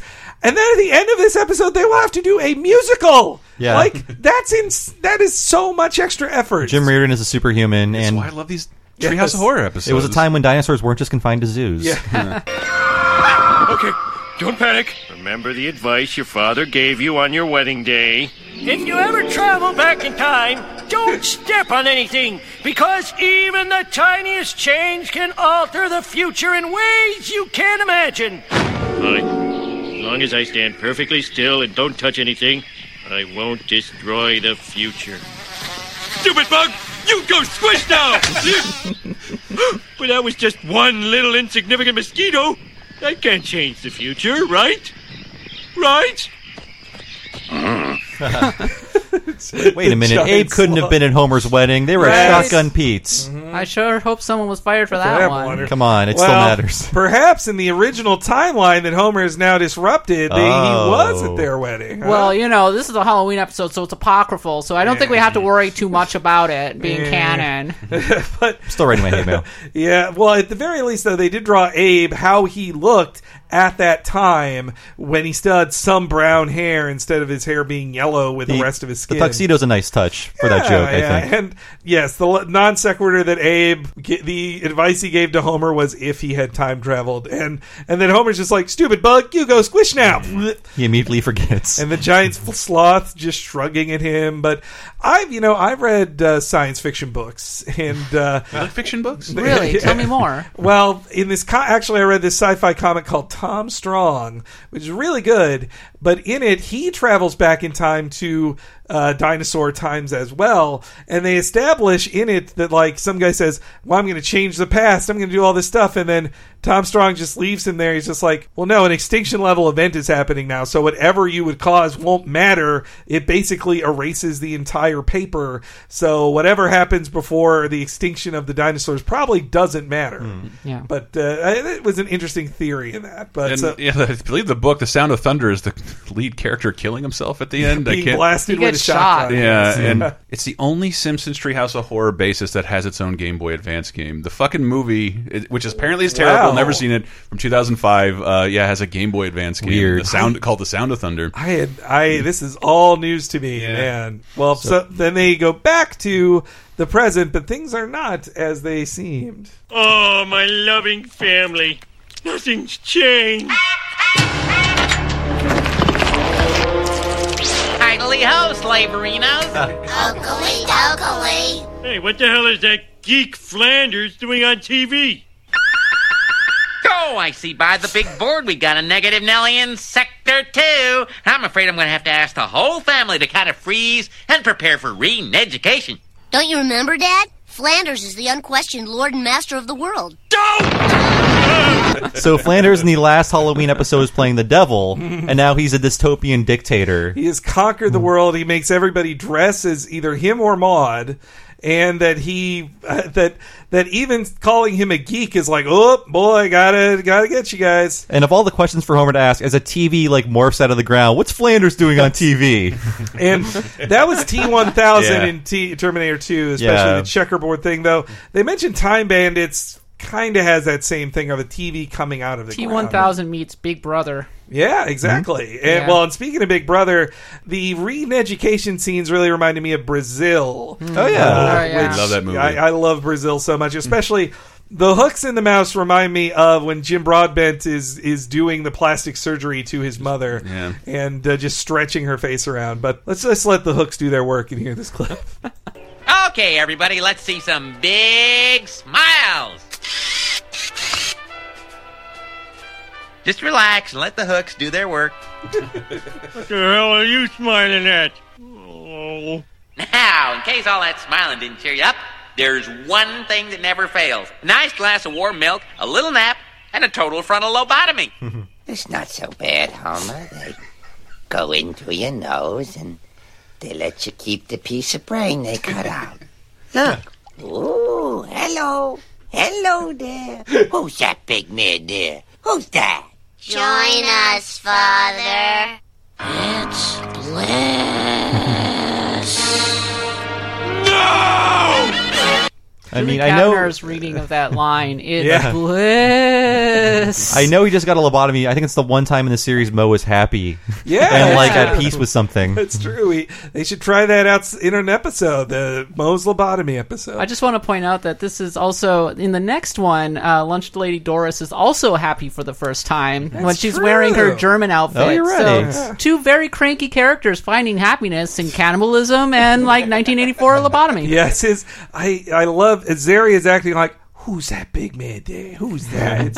It's really cute. Hello. Oh, Yeah. it's such a great and disturbing moment, though, when they're actually looking at the brain and they just the animation of their eyes and then the drool on Marge's face Yeah. is so messed up. My God. We played the clip at the beginning. This is one of two great inversions of the using a meat to do something with dogs that are chasing you. So in this one, the wiener's given the quick energy he needs to escape. In the Lemon of Troy, he throws the wieners to the dogs like, they've got a taste for meat now. Run! Yeah. And then the dog's head being in the door. That's is a great just, shot. Can't wait to get to that one. And these wieners, I love that line. These wieners will give me the strength. It's such a wonderful misdirect. Oh, and the animation on Homer when he says no, I just love it that his muzzle is fixed in the frame and his head moves up and down behind it. It's such a great like overreaction shot. It's just it's beautiful. So And the next reality is Giant Bart and Lisa. yes, yeah, which I didn't get a clip for that because it's not very funny or it's not a great line. The but visuals are fine, it's but an amazing visual. It was a real. I remember seeing the commercial for it before it aired, and like, oh my god, it's a story that one of the tree houses is about Lisa and Bart being giant and torturing the town. Like, it's 4 seconds, but it's a great 4 seconds. That's a good idea, though. And this is where it goes just full wacky, where it's like, yeah, we don't even care. Like, why would killing a freaking like fish cause everybody to be gigantic? Yes. Or why would anything cause? Don't think about it too hard. It's insane. And I combine these two together, but they're my favorite ways. One, Homer basically becomes Dr. Seuss, and then the other, just his line reading reaction to what he does is just so great. Mustn't crush, mustn't kill, made it! Oh, I wish I hadn't killed that fish. This is gonna cost me. So Does it imply amazing. that's the fish that walks out of the water and becomes us? Yes, he prevented. He prevents evolution. man. And then meanwhile, he just goes, "This is gonna cost." But me." didn't I'm a that give simple him- woman. I watch Homer sneeze at dinosaurs and they all die, and I laugh. I It was mean, so great. But doesn't doing that give him his perfect life that he's afraid of? It does. Sneezing on the dinosaurs gave him the perfect life. Yeah. But that is some Merkin style cruelty too, of like, no, this is the perfect world for Homer, but he doesn't know it. He runs from it. If he stayed for 5 more seconds, you could have had a world where Patty and Selma were dead, his family was rich, he had a Lexus, and donuts rained from the sky. Yeah, all the donuts he could eat just rain from the in sky. fairness, donuts raining from the sky would actually be hellish. Haven't you ever Gross. seen the book about all the food coming from the sky? Cloudy with a Chance of Meatballs? Yeah, exactly. It's pretty much that. It'll spoil eventually. Well, I mean, in real life, when it's rained frogs, it was like, well, it was crazy at first, but now we just have a lot of smelly frog guts on the corpses. ground. Yeah, it's just, Yeah. ugh. So then we get the second Willie death, which I love this. So good. You're still not in your own world, Homer. I can get you home, but you have to do exactly as I... This is indeed a disturbing universe.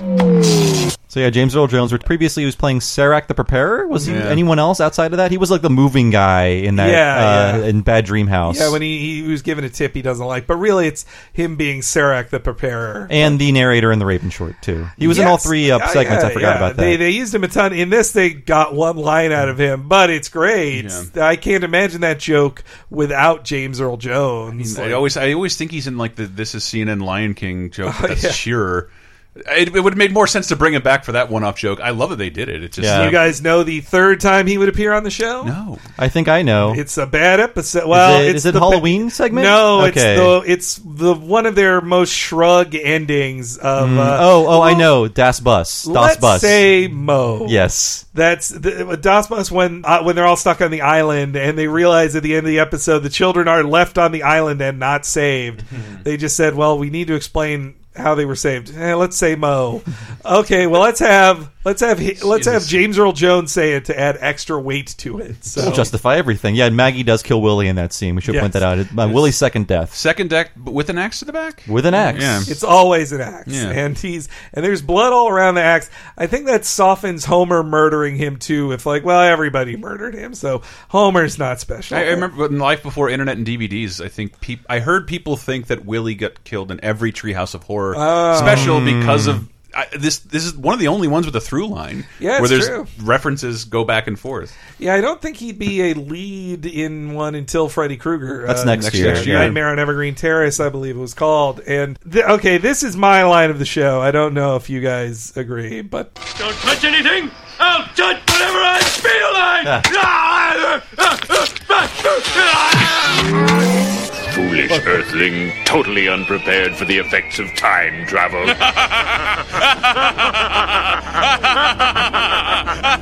kept all the laughs.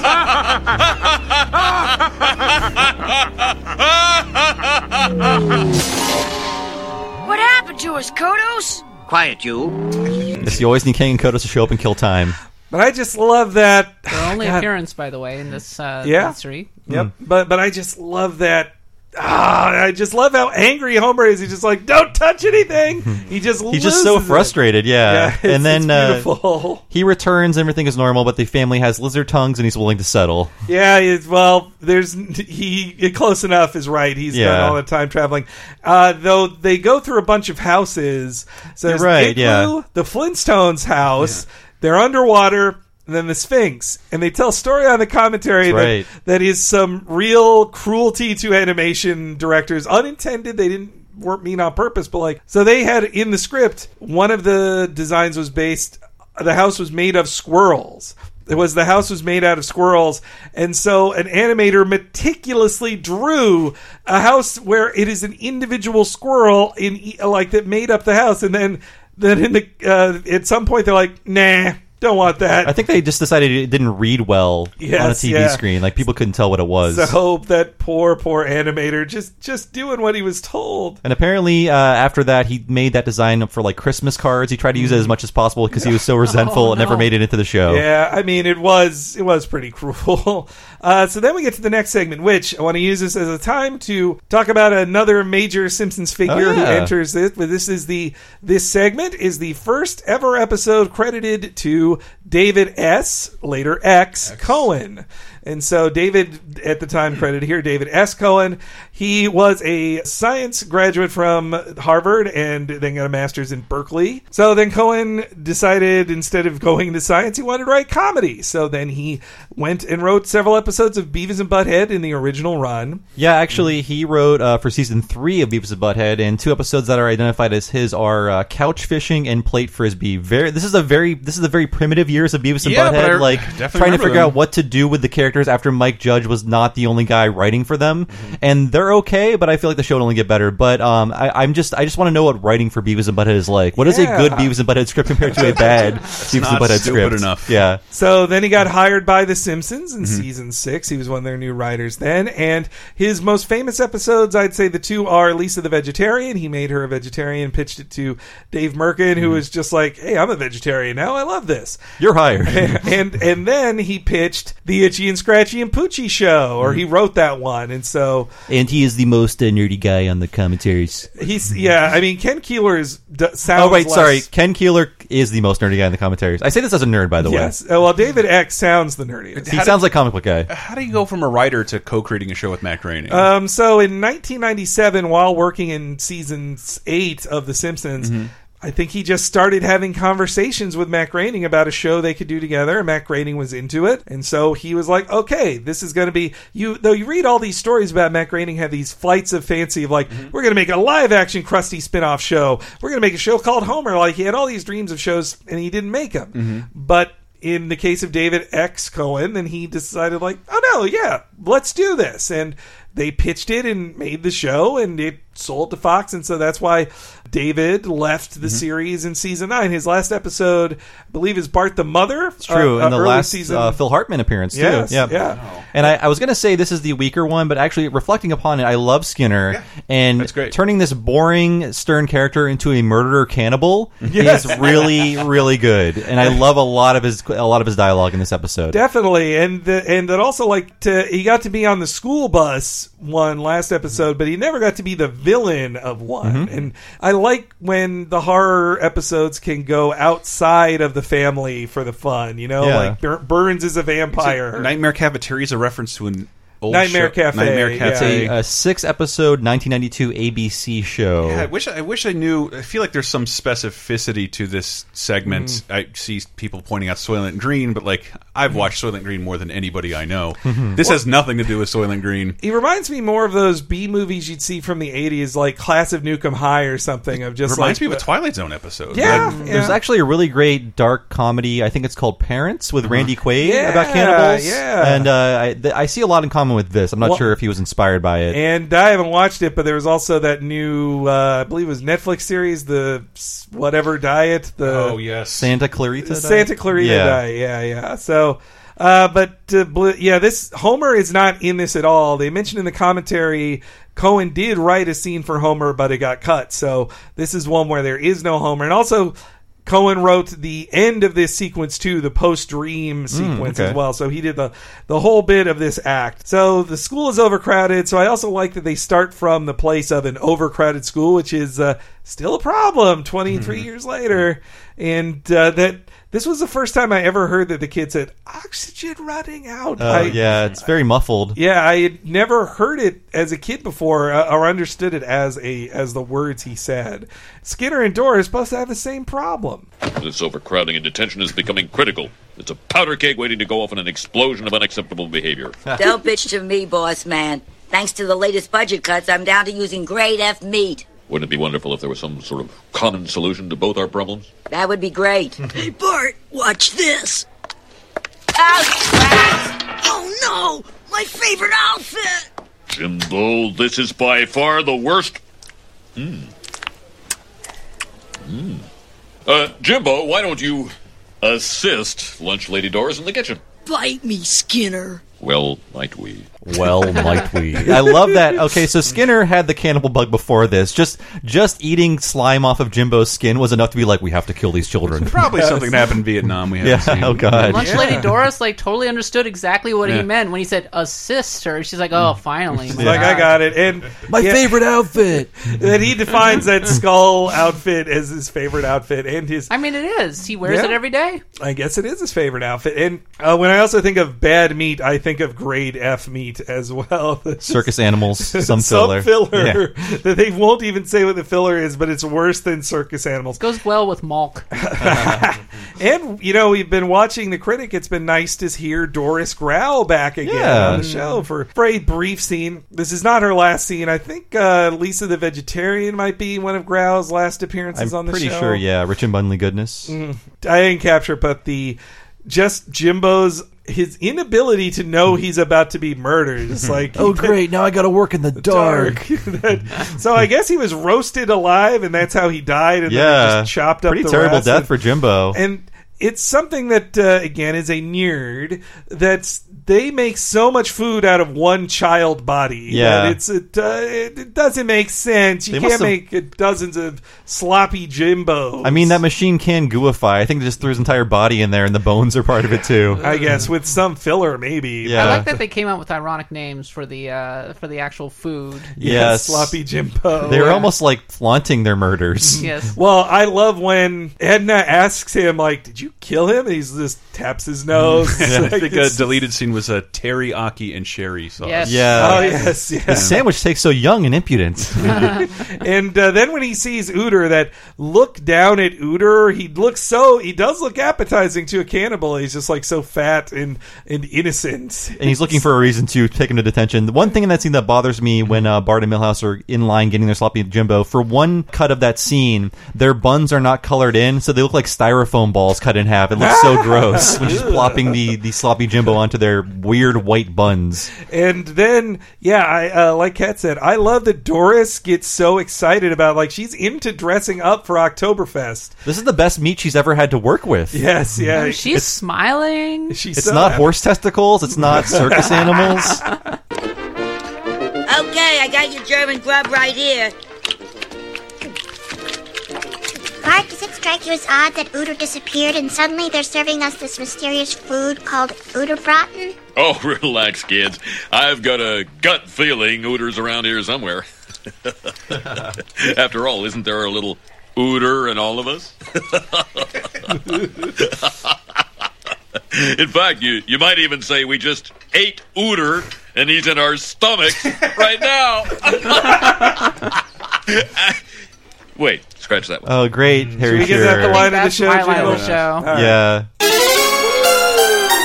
That's the joke. You could say we ate Ooter. Yeah, it's He's in our stomachs right now. He takes it one step too far by directly describing what's happening. And then he takes it back like scratch that one. Yeah. Which that definitely also feels like a Futurama joke structure as well, of somebody outright stating their feelings and after going that far with it. There's like a Skinner. Maybe this is just the writing from this general area of the show or this season of the show. But Skinner would do like a lot of things like freak out or act the wrong way and then go anyway or like goodbye. Anyway, yeah. Prove me wrong, children. Yeah, I just try to wave it away with a very lame way to cover it up.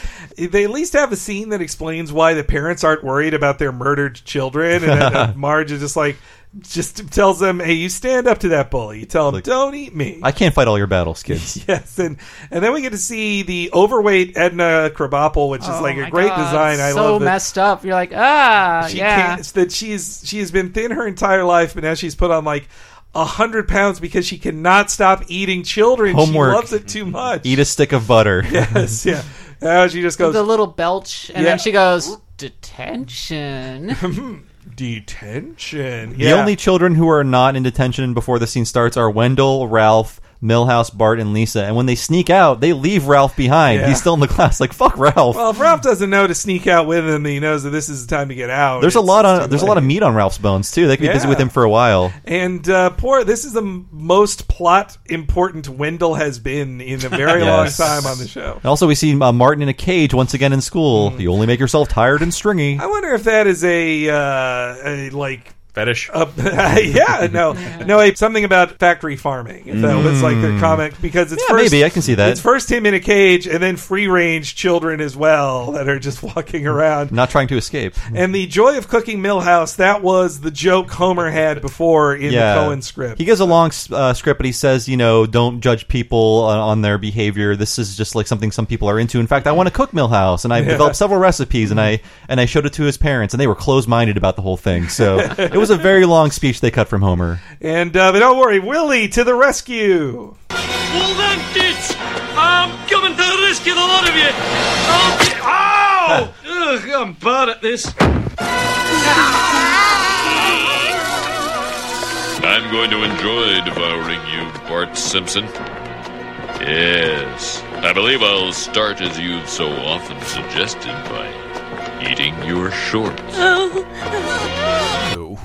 Gross. I just read start with your butt in a non-sexual way. I'm just going to eat it. I had about 15 hours of plane travel recently, and I read a 400-page book about a serial killer who killed and ate children. So this has a lot more meaning to me now. This is much more. This is much creepier to me Why now. would you eat adults? That's stupid. Children are nice and tender. Albert Fish, look him up. He's a total freak. I just winced. Did you just read a whole book about that guy? Yes. Wow, that's some good reading material on a flight, Bob. No one sat by me for some reason. Well, I also like that Doris she has just become like a monster. She doesn't even talk. They're all monsters. I mean, Miss Hoover is in the background too. You barely see her drooling behind them. Yeah. When you eat human flesh, you turn into like a hissing, like evil monster. That is true, but no, it's not. And it's sort of true. Yeah. Well, I mean, maybe it was like eating the brains. Will give you like the madness. Maybe they had that happen. It will give you power. The mad cow disease. I love that. There's something in nature that makes it so you don't eat your same species. From the cannibals in Papua New Guinea, that was the thing. Is like they would eat the brains, and it would actually cause madness. Like that was the thing. So that's what happened. Mad cow disease. Note to cows self: cows. don't eat other people's brains. Yep. Well, then Coen ends the scene with kind of a meta commentary on that. The children never die in previous treehouses. Like, it was a line they wouldn't cross. And so Bart vocalizes that of like, no, we won't die. We never die in these things. And even when Milhouse dies, like, well, Milhouse is a bystander. We still won't die. The first time I watched this, seeing Milhouse die was shocking. Yes, yeah. Before I knew it was going to be a dream sequence. And the camera angle from behind the bottom, like underneath the rotating propeller as they're falling, and the look on their face. Yeah. And then you hear the sound of Milhouse being ground up by the blades. Gooified. The time, one of my most scary scenes was the Goonies when they try and stick his hand in the blender. It would just, as a kid, you can. That would suck. It's very visceral. And I believe, due to the nature of just this segment, it's one of the few episodes that has to be reclassified ratings-wise abroad. Very different ratings in different territories, where usually, I don't know, they have like a 12 and up in the UK. Mutilation kind of is. It crosses that line to where like it can't air in certain countries. Well, it really was quite violent. It was. I think I remember there being blood around the spout of the giant food processor too. I didn't look into it too far, but apparently they removed some of the blood, not the scenes, but just like the excess blood from characters to reclassify it with a better airing. Yeah, I mean, David Merkin wanted to make this the most violent Halloween special, and he did succeed. I don't think anything after this got this intense. And this was also the first time I noticed that the kid blender is a Hamilton Beach one, which is a brand of blender. Oh no! And, but then we get to the ending. It seems that Bart and Lisa are doomed. Don't worry, guys. Something always comes along to save us.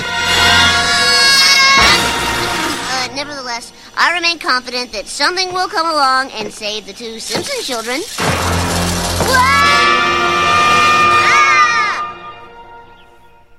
Relax, honey. You were just having a crazy nightmare.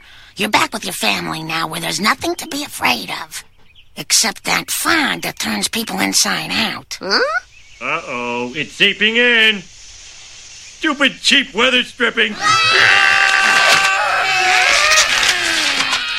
Marge said it would save them 7% on their heating bill. It should have happened. Those are some serious sound effects, man. Yeah, they're really good. And the footage of them turning inside out, it's great. It's great. And I feel that Merkin always wanted to have some big surprise at the end of his Halloween episodes. The last one was the Charlie Brown Christmas parody, and this one is another kind of shocking moment too. Yeah, well, I think in both those cases they're shocking for different reasons. I think both of them came from probably a note from somebody saying, like, we can do all this horror, but we have to end on a laugh. We can't... If the episode ended with them screaming and turning inside out and landing in a pile... And then, like, executive producer. Yeah, you would have been like... Bart punching Lisa in the arm and the stomach of Skinner. You'd have felt horrible, but when it ends with a musical, then you feel a little better. I just want to point out that it ends with Santa's little helper getting hold of Bart's entrails and dragging him away. Yes. And they sing about it, too. So great. They do. But the turning inside out, Bob. Yes. We both captured clips. We both grabbed clips from this one. When I saw you did it too, I was like, "Damn you, Henry!" But this is from I don't know what you call this guy, the Arch Obler. Yeah. Well, this was a radio play from the radio series Lights Out. Yeah, and it was something that haunted David Merkin. This segment called The Dark, and it is about people being turned inside out by shadows. Hey, Doc, the lamp. Okay. So they're finding a person turned inside out. Yeah. Oh, Mother in heaven. What? On the floor. What is it? It's a man. Oh, no. It can't be. Yes, I tell you, yes, it's a man. A man. And he's been turned inside out. Wow. The whole thing is great. Listen to it. It's online. The Dark by Arch Obler. Obler. Just it wasn't totally scary though. We had that public television guy with the Inside Out with his Slim Goodbody. Yeah, Slim Goodbody. We had Inside Out Boy on Nickelodeon who swung over the bar. Like it wasn't something I hadn't seen. This before. is all theater of the mind though. What you're imagining is way worse than what I'm they saying show from you. my experience. Yeah, from my experience, like I'd literally see that Inside Out Boy caricature. You could see his veins and his heart, and it's kind of gross and it's claymation. It's only because he swung upside over the bar. Can't swing over the bar, man. Surprised I never made it to series. I mean, come on. I think they made at least a couple more. Yeah, it was like how Pete and Pete wore bumpers and then a series. Well, they didn't have the budget to make it a full series. It's a lot of claymation. Yeah, it is. And so then we get back to it's going to close out the show. I don't have the clip of it here, but we'll just close out the show. But it is the parody of One with them singing of their chorus line of people dance until they make us stop. Yeah. So watch the animation when Bart's bedroom turns into the set. It's amazing. The walls pull out and they rotate, and it's so great looking. And this made the overseas animators really mad because this is a 1 minute uninterrupted scene with no. I think there's one cut when Willie goes 2. I think that is the one cut they allowed them, but it is 5 characters, more complicated than they've ever been drawn, all dancing to choreographed music with only one cut throughout that entire segment. It is a madness that it came out looking that well. Yeah, I didn't think of that. That they're covered in details of veins and bones and all that, and they still have to look like the characters. Yes, yeah, including it. In my first viewing as a kid, I didn't even recognize that was Willie. Same here, yeah. I think they make his mustache or his beard part of his like inside out face. Same with all their hair is inside out. Like Marge's hair is apparently veins. Has organs in it. Yes, yeah. When it really should be bunny ears, as we all know. Again, big ups to them for ending the episode in a musical. Like, this had to be one of the most like resource intensive Treehouses they ever did. And it came out so well. It did. It has every kind of flavor you'd like in a Treehouse episode. I think Watch Mojo rated it number 1 best Halloween of Treehouse forever. I find it the most watchable, to be perfectly honest. 5 is still my favorite because I would give it a slight animation edge, and that I like all 3 of them more than I like. Nightmare Cafeteria is good. It is really good, and so is Time and Punishment, but I like the Terror. I like the Terror of 12 Feet and the one after that. I will say the season 5 Halloween special has the best animation. I think I prefer this one, and I don't know why. Maybe there's something for everybody, but whenever I'm hanging out with friends in a Halloween type setting, that's the one I'll put on first, the one that we just talked about. So, but Homer selling his soul for a donut, like that's also good. Yes, that's still my favorite segment ever, and I put Shinning right behind that. But well, Citizen Kang is definitely my favorite, but along with and the one that you described, that is also an all time, but. Like, just this one from beginning to end is just so good, and like none of the jokes fall flat for the most part. Like, it goes at such a clip. And Time and Punishment is a great example of just a segment that is so tightly packed and so insane and just keeps getting higher and higher and higher until Homer's just like, screw you, and just starts beating up everything. It's amazing. Yeah, nothing goes to waste. They're in a Ned Flanders dystopia for 90 seconds and things just get crazier from there. So yeah, fantastic episode. And I just want to recommend, like, The Simpsons is pretty bad about having digital offerings on Amazon, but for some reason they have 3 packages of just the Halloween specials, and I forget what's what because that's what I watch every year, and they're all like it's season 2, 7, 4, like, and then the next one is season Treehouse 1, 10. It's all over the place. It's all over the place, but at least you can get the Halloween specials together. I loved as a kid when they would air like 4 over a night on Fox, and those were the days. Well, when there were only 4 to air. And I'll put this challenge out there. Why not do this with other shows, for fuck's sake? Why doesn't just steal it? It's fine. It's The Simpsons. You can steal from The Simpsons. Yeah, well, they're do an out of canon Halloween episode or an anthology episode. Just do it. Yeah, I mean, Futurama would do it with their anthology of interest series. Also, your Court Veep. Well, there's no other good holiday, though, for it, unfortunately. Yeah. Well, thanks so much for listening, folks. This has been Talking Simpsons. I've been your host, Bob Mackey. You can find me on Twitter as Bob Servo. My other podcast is Retronauts every Monday at retronauts.com, and occasionally a bonus episode on Friday. It's a classic gaming podcast. Just look for it in your podcast machine for Retronauts, and I guarantee you'll like it. Just find a topic that you're into and find our corresponding episode, and you will like it, I swear. Our special guest, Kat, where can we find you? I'm Kat Bailey. You can find me on US Gamer. That's where I work and contribute all of my writing. I have 2 podcasts. We have the US Gamer podcast. That's our flagship podcast. And also Axe of the Blood God, which is our RPG podcast, where we talk about all things RPGs, but mostly JRPGs. But yeah, I digress. I also appear on Retronauts occasionally with Bob and Jeremy, and I'm looking forward to being on that again. And you can find me on Twitter at _Catbot. Did you come out another Laser Time, Cat? Yes, I totally will when you have me again. I see that the Hot Fuzz is written down on your calendar. It also is written under April. Yes. Sorry. The calendar's kept digitally. But we're going to do a Star Trek one, right? Someday. Yeah. Someday. Star Trek Discovery's right around the corner, my friend. So very When tired. I think we do a show called 30-20-10 on the Laser Time Network, and when Brett was a part of it on a regular basis, we're leading up to like casting announcements to Next Gen, to the eventual launch of Next Gen, because we look at the world 30, 20, and 10 years ago. Let me tell you, the this first week. season of Next Gen in 1987 was such a clusterfuck. It's great. It makes for great podcasting. Can't wait to talk about it. Well, Kat, you must be really excited about Seth MacFarlane's The Orville, right? No. Yeah, I know. I'm kidding. I'm kidding. Stop trying to become an actor. It's going to be a great one-season show, guys. Leave it alone. Yeah, Leave it alone. I'm HENERYG on Twitter, And if you listen to this ad-free, that's because you gave to our Patreon, patreon.com/TalkingSimpsons. If you haven't, you're missing out on tons of awesome stuff like the entire Talking Critic run. We're doing a new episode of that every week. Some exclusive videos,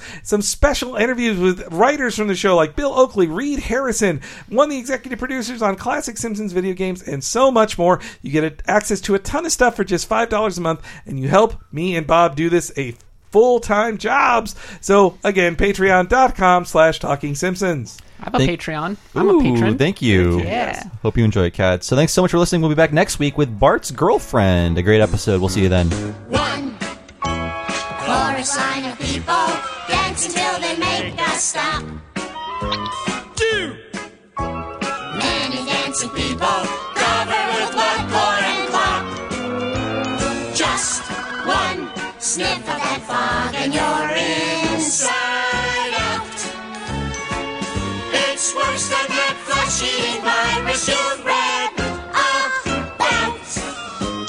Vital organs, they are what we're dressed in. The